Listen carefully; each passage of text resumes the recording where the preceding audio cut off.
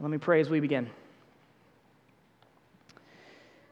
Blessed Lord, who caused all holy scriptures to be written for our learning, grant us through your Holy Spirit so to hear, read, mark, learn, and inwardly digest them, that we may embrace and ever hold fast the blessed hope of everlasting life, which you have given us in our Savior Jesus Christ. Amen. When I was a kid and we were at my grandparents' home, there was usually a Western playing on the television. And there's a trope in those old movies of the drunken gunslinger who needs a sidekick or maybe a victim of the man in the black hat to come and to throw a bucket of water on him to snap him out of his stupor. That's the image that comes to my mind when I hear someone say, "Sober up." Being sober in Scripture, however, means more than simply being free of intoxication. It means being clear-headed and not confused, serious and not frivolous, purposeful and not aimless. In our passage tonight, Peter gives a call to his readers that they be sober-minded. And he does so not only with the cold water-like shock of serious warnings, but also with the sweetness of the gospel to motivate and the guidance of exhortation to instruct them. Those who have been called for a glorious salvation and an important purpose are now called to sober up for life as God's holy people. Just like you can't show up drunk for a shootout at the OK Corral, the Christian life requires a sober and self-controlled mind.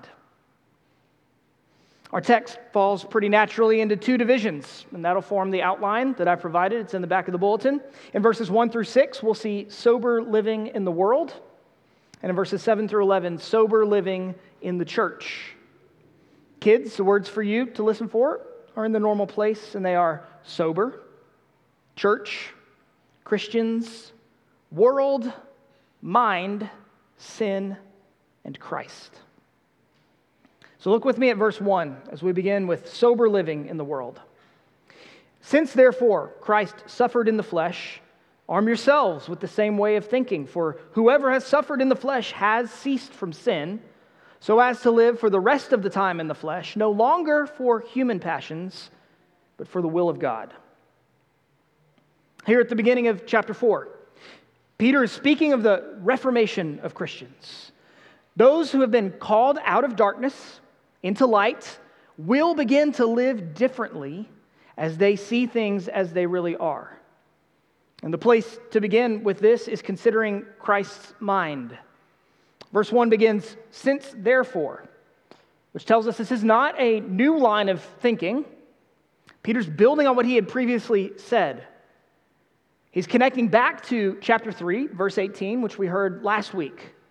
Christ suffered once for sins in his flesh, the righteous for the unrighteous.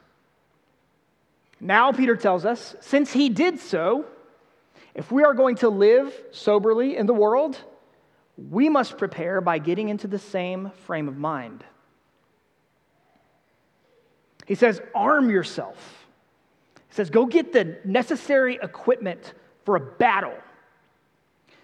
Because Peter's not naive. Sober living will be a fight against the world, against our sinful flesh, and against the devil.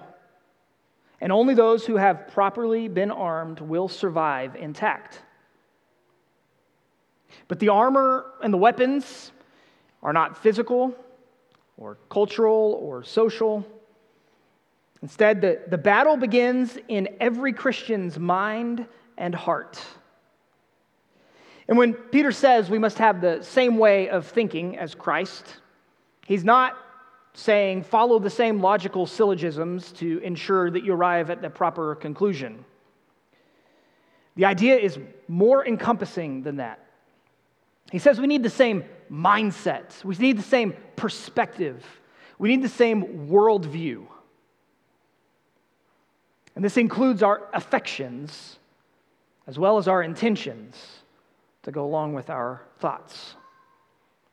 Since Christ suffered in the flesh, he says, we who are in the flesh must look at the world the same way he did. So you might ask, how is a Christian going to get this mind of Christ?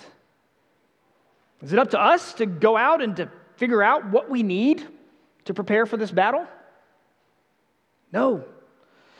Christ himself has provided for us all that we need to follow in his footsteps. As John Calvin writes, Peter is intimating that we are really and effectually supplied with invincible weapons to subdue the flesh if we partake as we ought of the efficacy of Christ's death. When you partake of the means of grace, of Scripture read and preached, of the sacraments, and as we'll see later, in praying and participating in the fellowship of the church, when you are involved in that, you are renewed, you are transformed. You put on the armor of God, and your heart and your mind become like Christ's. And as this happens, a major change takes place. When a person has Christ's mind, there's a shift in his controlling motives. We're no longer driven by human passions, but we are compelled by the will of God. Peter is unpacking here what he has mentioned earlier in the letter, back in chapter 1, verse 14, and again in chapter 2, verse 11. We, by nature, have sinful desires, and these sinful desires control us, and they lead us into all kinds of sinful actions. But those who have Christ's mind are no longer under the sway of those desires. They're set free. And instead, their controlling motive is God's will. And the reality is, we will always be driven by one or the other. And when we are armed with the mind of Christ, it's then that we learn to pray with him, not my will, but yours be done, Father. And then, in the words of Matthew Henry, we make the will of God, not our own lusts or desires, the rule of our lives and actions.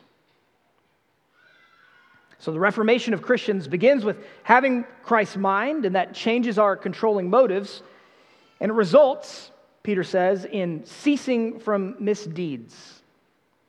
And when he writes, whoever has suffered in the flesh has ceased from sin, he's speaking of the Christian who is following Christ's example. But this is not a statement about suffering in general. We could probably all think of times in our own lives when we have suffered because of our own sin. Peter's statement here is in light of chapter 3, verse 17. He specifically has in mind Christians who suffer for doing good. You see, the option in front of these Christians in Asia Minor was either to sin or to suffer. Because Christ had freed them from the penalty and power of sin, they had begun to put it to death in their own lives. And Peter's encouragement is that in the irony of God's providence, the fact that they are suffering demonstrates that they already have the mind of Christ. They have made a break with sin. Otherwise, they wouldn't be suffering at the hands of their unbelieving neighbors. It takes a clear and sober mind to determine to obey God rather than men, no matter the cost. And Peter calls us to look to Christ and do just that. But the reformation of these Christians didn't go unnoticed. Next, Peter speaks of the reaction of the world, beginning at verse 3. For the time is past, the time that is past suffices for doing what the Gentiles want to do, living in sensuality, passions, drunkenness, orgies, drinking parties, and lawless idolatry. With respect to this, they are surprised when you do not join them in the same flood of debauchery, and they malign you, but they will give account to him who is ready to judge the living and the dead. First, Peter lists some of the world's sins. He continues his theme of speaking to the Christians as the Israel of God. So here he uses the term Gentiles to describe all of those outside the church. And he says that the sinful desires that they have lead unbelievers to indulge in all kinds of fleshly pleasure, and all of it ultimately culminates in idolatry. These are the human passions that are opposed to the will of God. And I want to make two applications at this point. First, we're Presbyterians. We have a healthy appreciation for the gifts of God and our Christian liberty. But in this list, 3 of the words, the ones translated drunkenness, orgies, and drinking parties in the ESV, or excess of wine, revelings, and banquetings in the good old King James, those 3 words all directly relate to the abuse of alcohol. Wine is a good gift of God to gladden the heart of man. But like all of God's gifts, it is a cruel master. Scripture is filled with warnings about drunkenness. And we must be clear-minded about the destruction that's done to our bodies and our relationships when we misuse alcohol. Drunkenness destroys homes. It brings dishonor to the Lord. So the Christian's use of alcohol must be starkly different than that of those who are driven by their senses and passions. So whatever you do, whether you eat or don't eat, drink or don't drink, do it for the glory of God, and do not use your freedom as an opportunity to gratify your sinful flesh. And this is a sin that you're fighting to mortify. I urge you, bring it under the power of the Holy Spirit in self-control. And please know, your elders stand ready to walk with you through that battle however we can. And second, and particularly for you covenant children of the church, notice that Peter says the time has already come and gone for indulging in these sins. Kids, I grew up in the church, and sometimes those who grow up in the church like I did think that we're somehow missing out if we don't have the opportunity to join in with the world in these sinful pleasures. And I am here to tell you that you are not missing anything. And if you don't believe me, there are older saints in this room who have lived many years apart from the Lord, and they would join with me in pleading with you, don't be taken in by what the world offers. It only ends in misery, heartache, and ultimately physical and spiritual death. And for you teenagers, those of you that are getting close to adulthood and you'll soon be moving away from your parents' protection, please hear me. You don't need a Presbyterian Rumspringa. You don't need to go sow your wild oats and then later settle down to pursue godliness. You, just like all of us, have had the sufficient time to rack up sinful guilt. Now it's time to live to righteousness.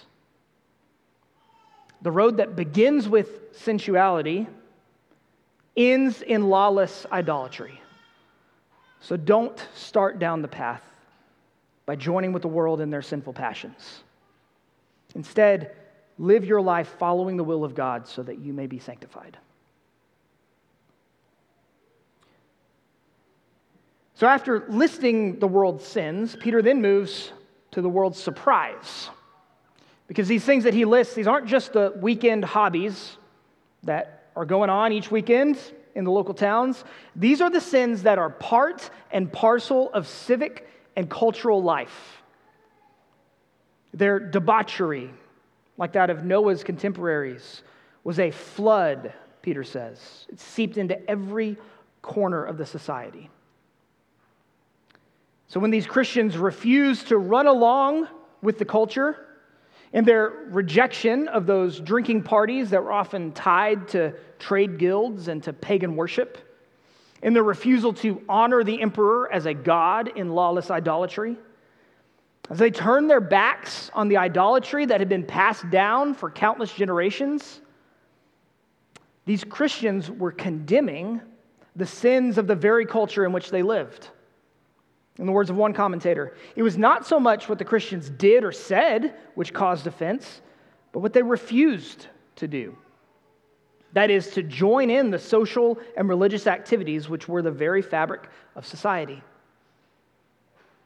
You see, these churches throughout Asia Minor were many countercultures in their own way. And so they were a threat to the sins of these societies in which they lived.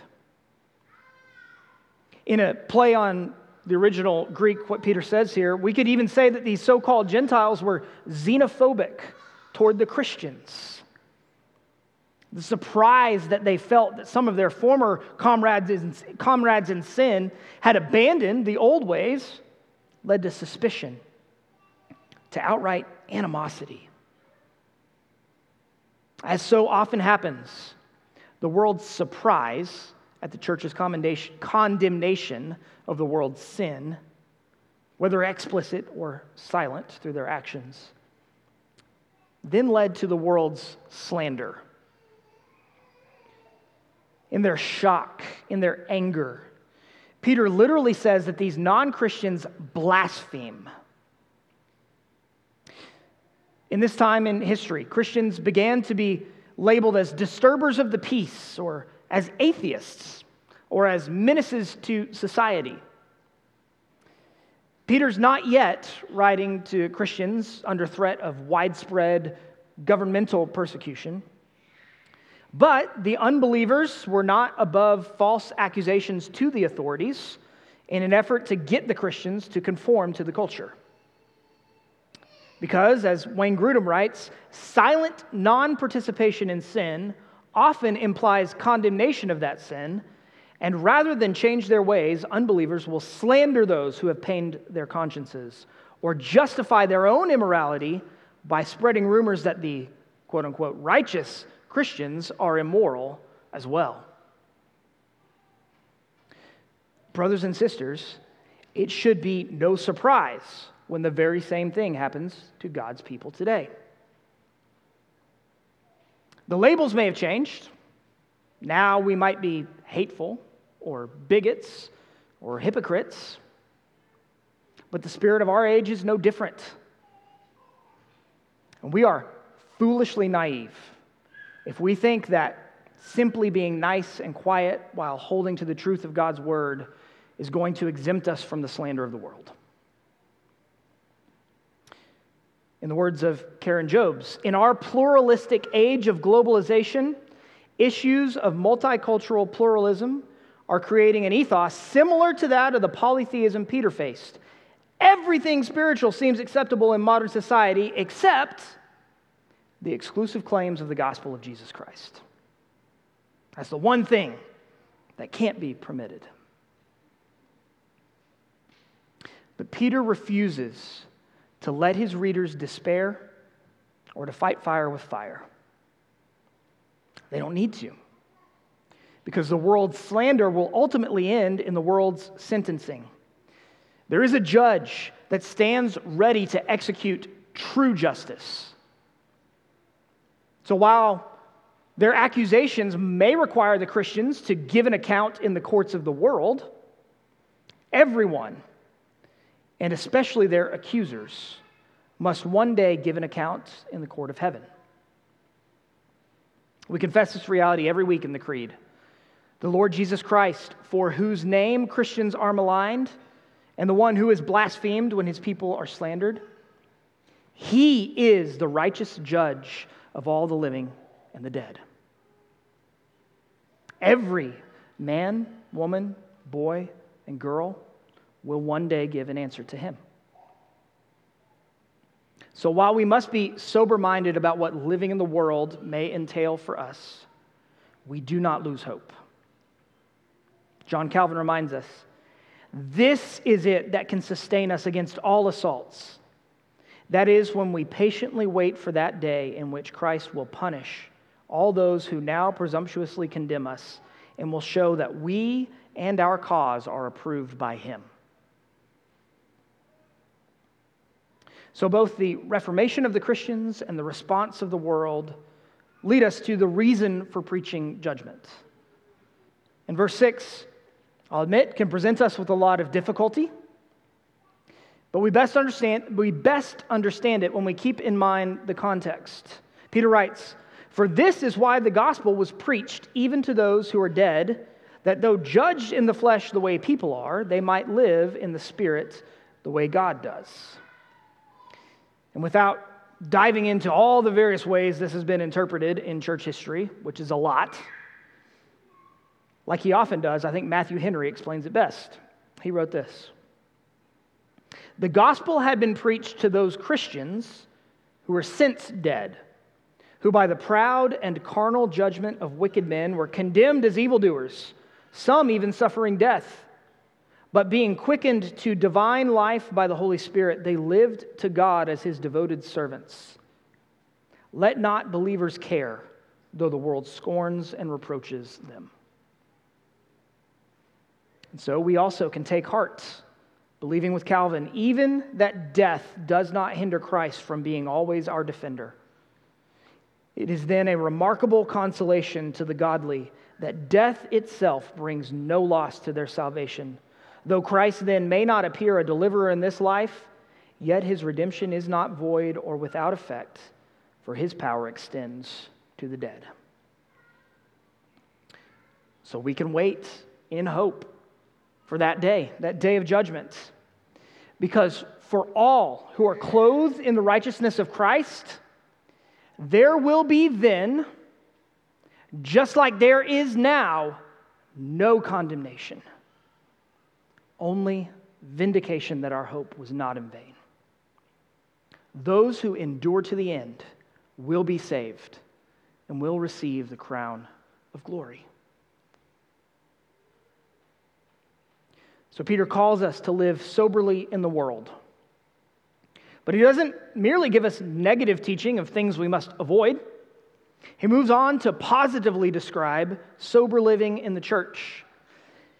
Edmund Clowney summarizes the next section of 1 Peter in this way. Peter presents the positive side of the contrast in lifestyle. Not drunken debauchery and license, but sober clear-headedness marks the Christian. Love, not lust, fills his heart. The Christian home is open for hospitality, not orgies. Ministry replaces exploitation. And Peter begins first with a premise. He says, "The end of all things is at hand."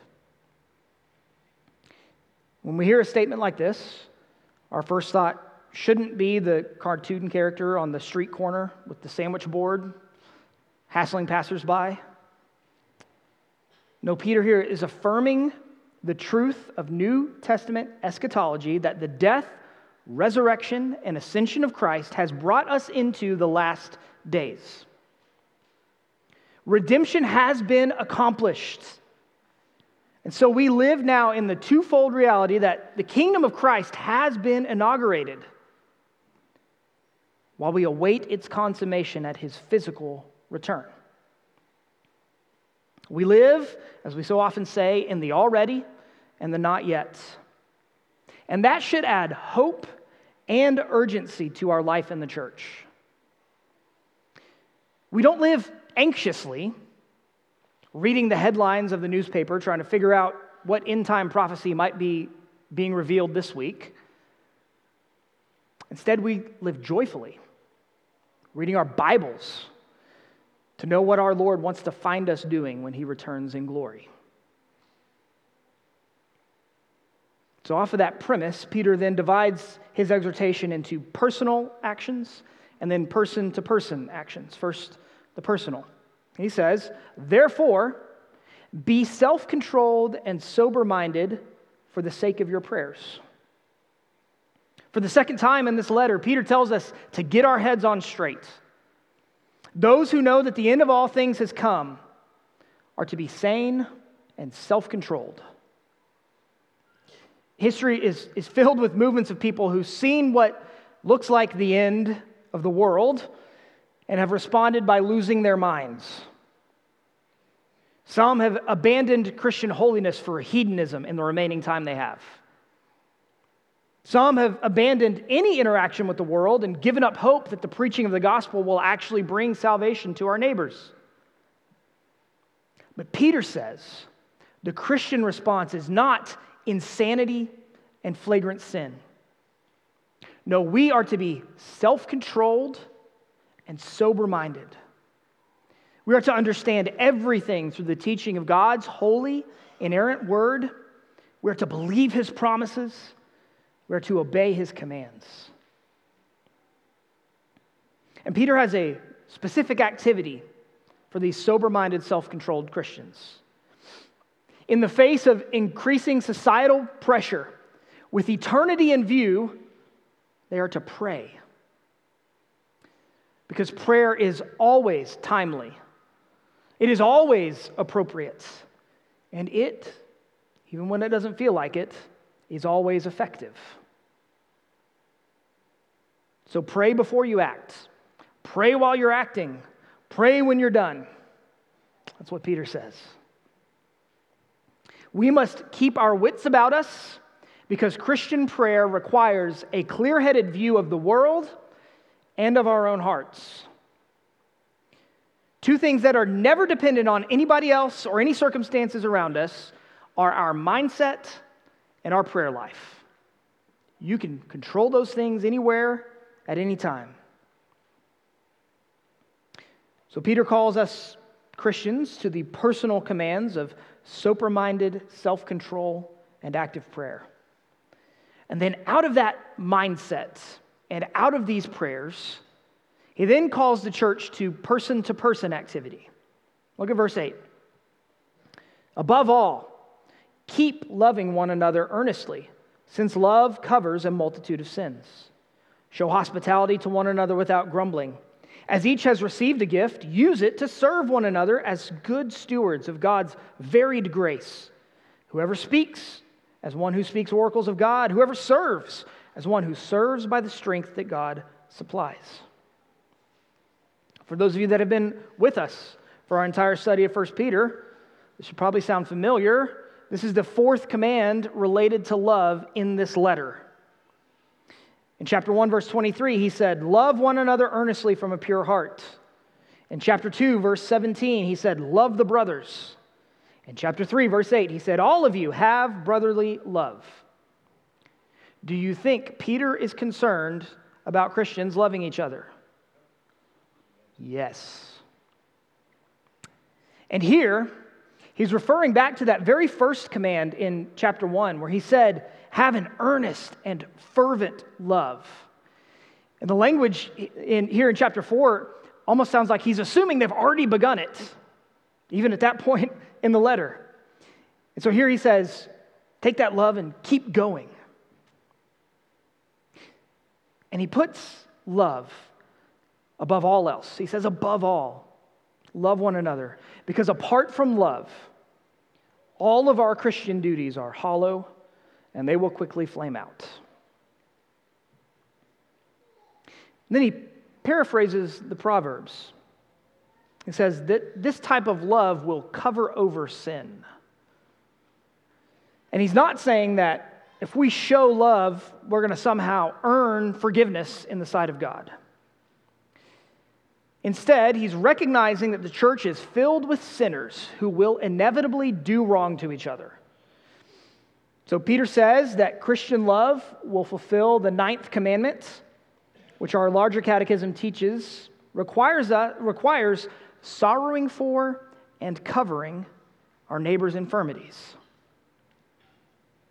As Martin Luther put it, as God with his love covers my sins if I believe, so must I also cover the sins of my neighbor.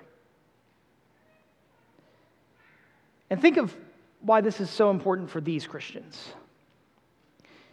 Unlike us, when they get their feelings hurt, they didn't have 250 other churches in town to go run and join. They had each other, and that's it. The enemy wants nothing more than to destroy the people of God. And what better way to do it than to sow discord and division among churches suffering persecution? So the antidote to these attacks of the enemy is a love that covers sin. A loving church is a repenting and a forgiving one. So Christ Church, love each other in this way. And then Peter gets practical.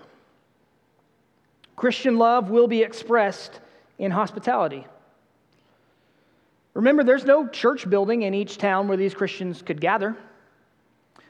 The very weekly rhythm of worship would require those who had room to open up their homes and to warmly welcome in their brothers and sisters.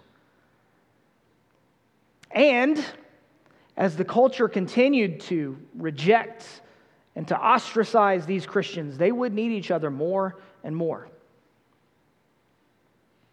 These Christians, maybe they weren't yet in danger of losing their lives, but they were in danger of losing their friends, their families, even their livelihoods. In these type of circumstances, what does love look like in action? It looks like complaint-free hospitality, where those who have been materially blessed meet each other's needs and welcome each other warmly without expecting anything in return. That is the Christian alternative to the raucous, sinful parties that Peter listed in verse 3. And interestingly, Peter does not command them to do hospitality. He actually uses an adjective. He says, be people who are characterized by hospitality. Karen Job writes again, the church is to be that alternate society where Christians find a place when shunned by unbelievers who live by different values. In a hostile world, the church is to be a place of safety and well-being for its members, a place where common beliefs unite more than differences divide. The Christian community is a colony of the holy nation of God among the nations of the world. So what we may lose as a consequence of not participating in the sinfulness of our culture must be made up for through Christian hospitality. And Christ Church, this already describes you. But especially as the world around us becomes more hostile to God's word, we will only have more and more opportunities to be hospitable without grumbling. So I charge you, excel still more. And then finally, this person-to-person interaction requires sharing spiritual gifts as well as material ones. The gifts of God are not just for the spiritual elite. Each, Peter says, each has something to bring. And God's grace, he says, is varied. Here, Peter does not seem to have in mind only those miraculous gifts of the Spirit that we see in other parts of the New Testament. Instead, he's thinking these broad categories of gifts and graces that God has granted to his people in their strengths, their skills, their personalities, their vocations. See, just like our material goods, all that we have, all that we are is granted to us by the Lord. And so we are merely stewards of everything we have. We're meant to use those things for God's purposes, and especially for serving his people. And Peter places these gifts under two broad categories: speaking and serving. And interestingly, these two categories pretty closely align with the two offices he's given the church, don't they? Elders and deacons. But he's writing to everyone in the church. There will be times when all of us need to speak the truth of God's word to one another. And so, elders, set the example. And the rest of you, follow it. When you speak God's truth, speak in line with Scripture and with His purposes and intentions in mind. That's what it means to speak as the oracles of God. But service is no less a ministry than speaking is.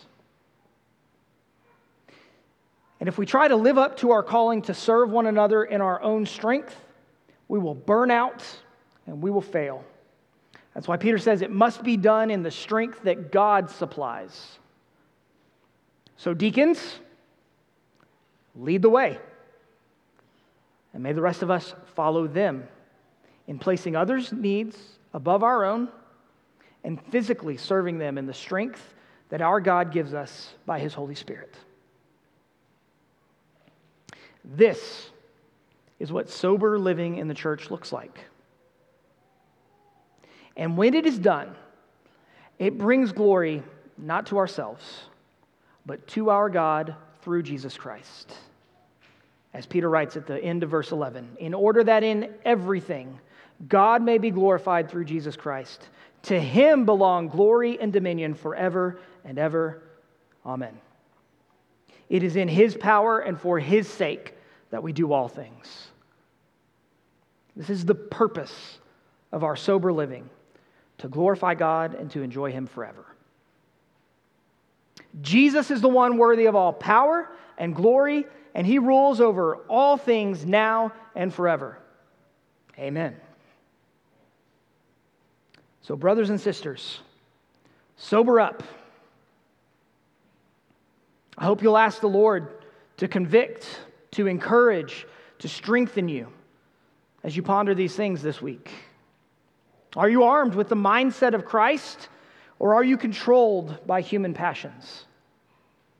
Are you sober-minded and self-controlled? Is that leading you to prayer, to forgiving and hospitable love, and to service to the church? Are you using your gifts for yourself or to serve others? And are you seeking God's glory or your own? May the God of all glory grant each of us His grace to grow more in obedience to Him, and may His church be blessed as we do so. In the name of the Father, and the Son, and the Holy Spirit, please pray with me.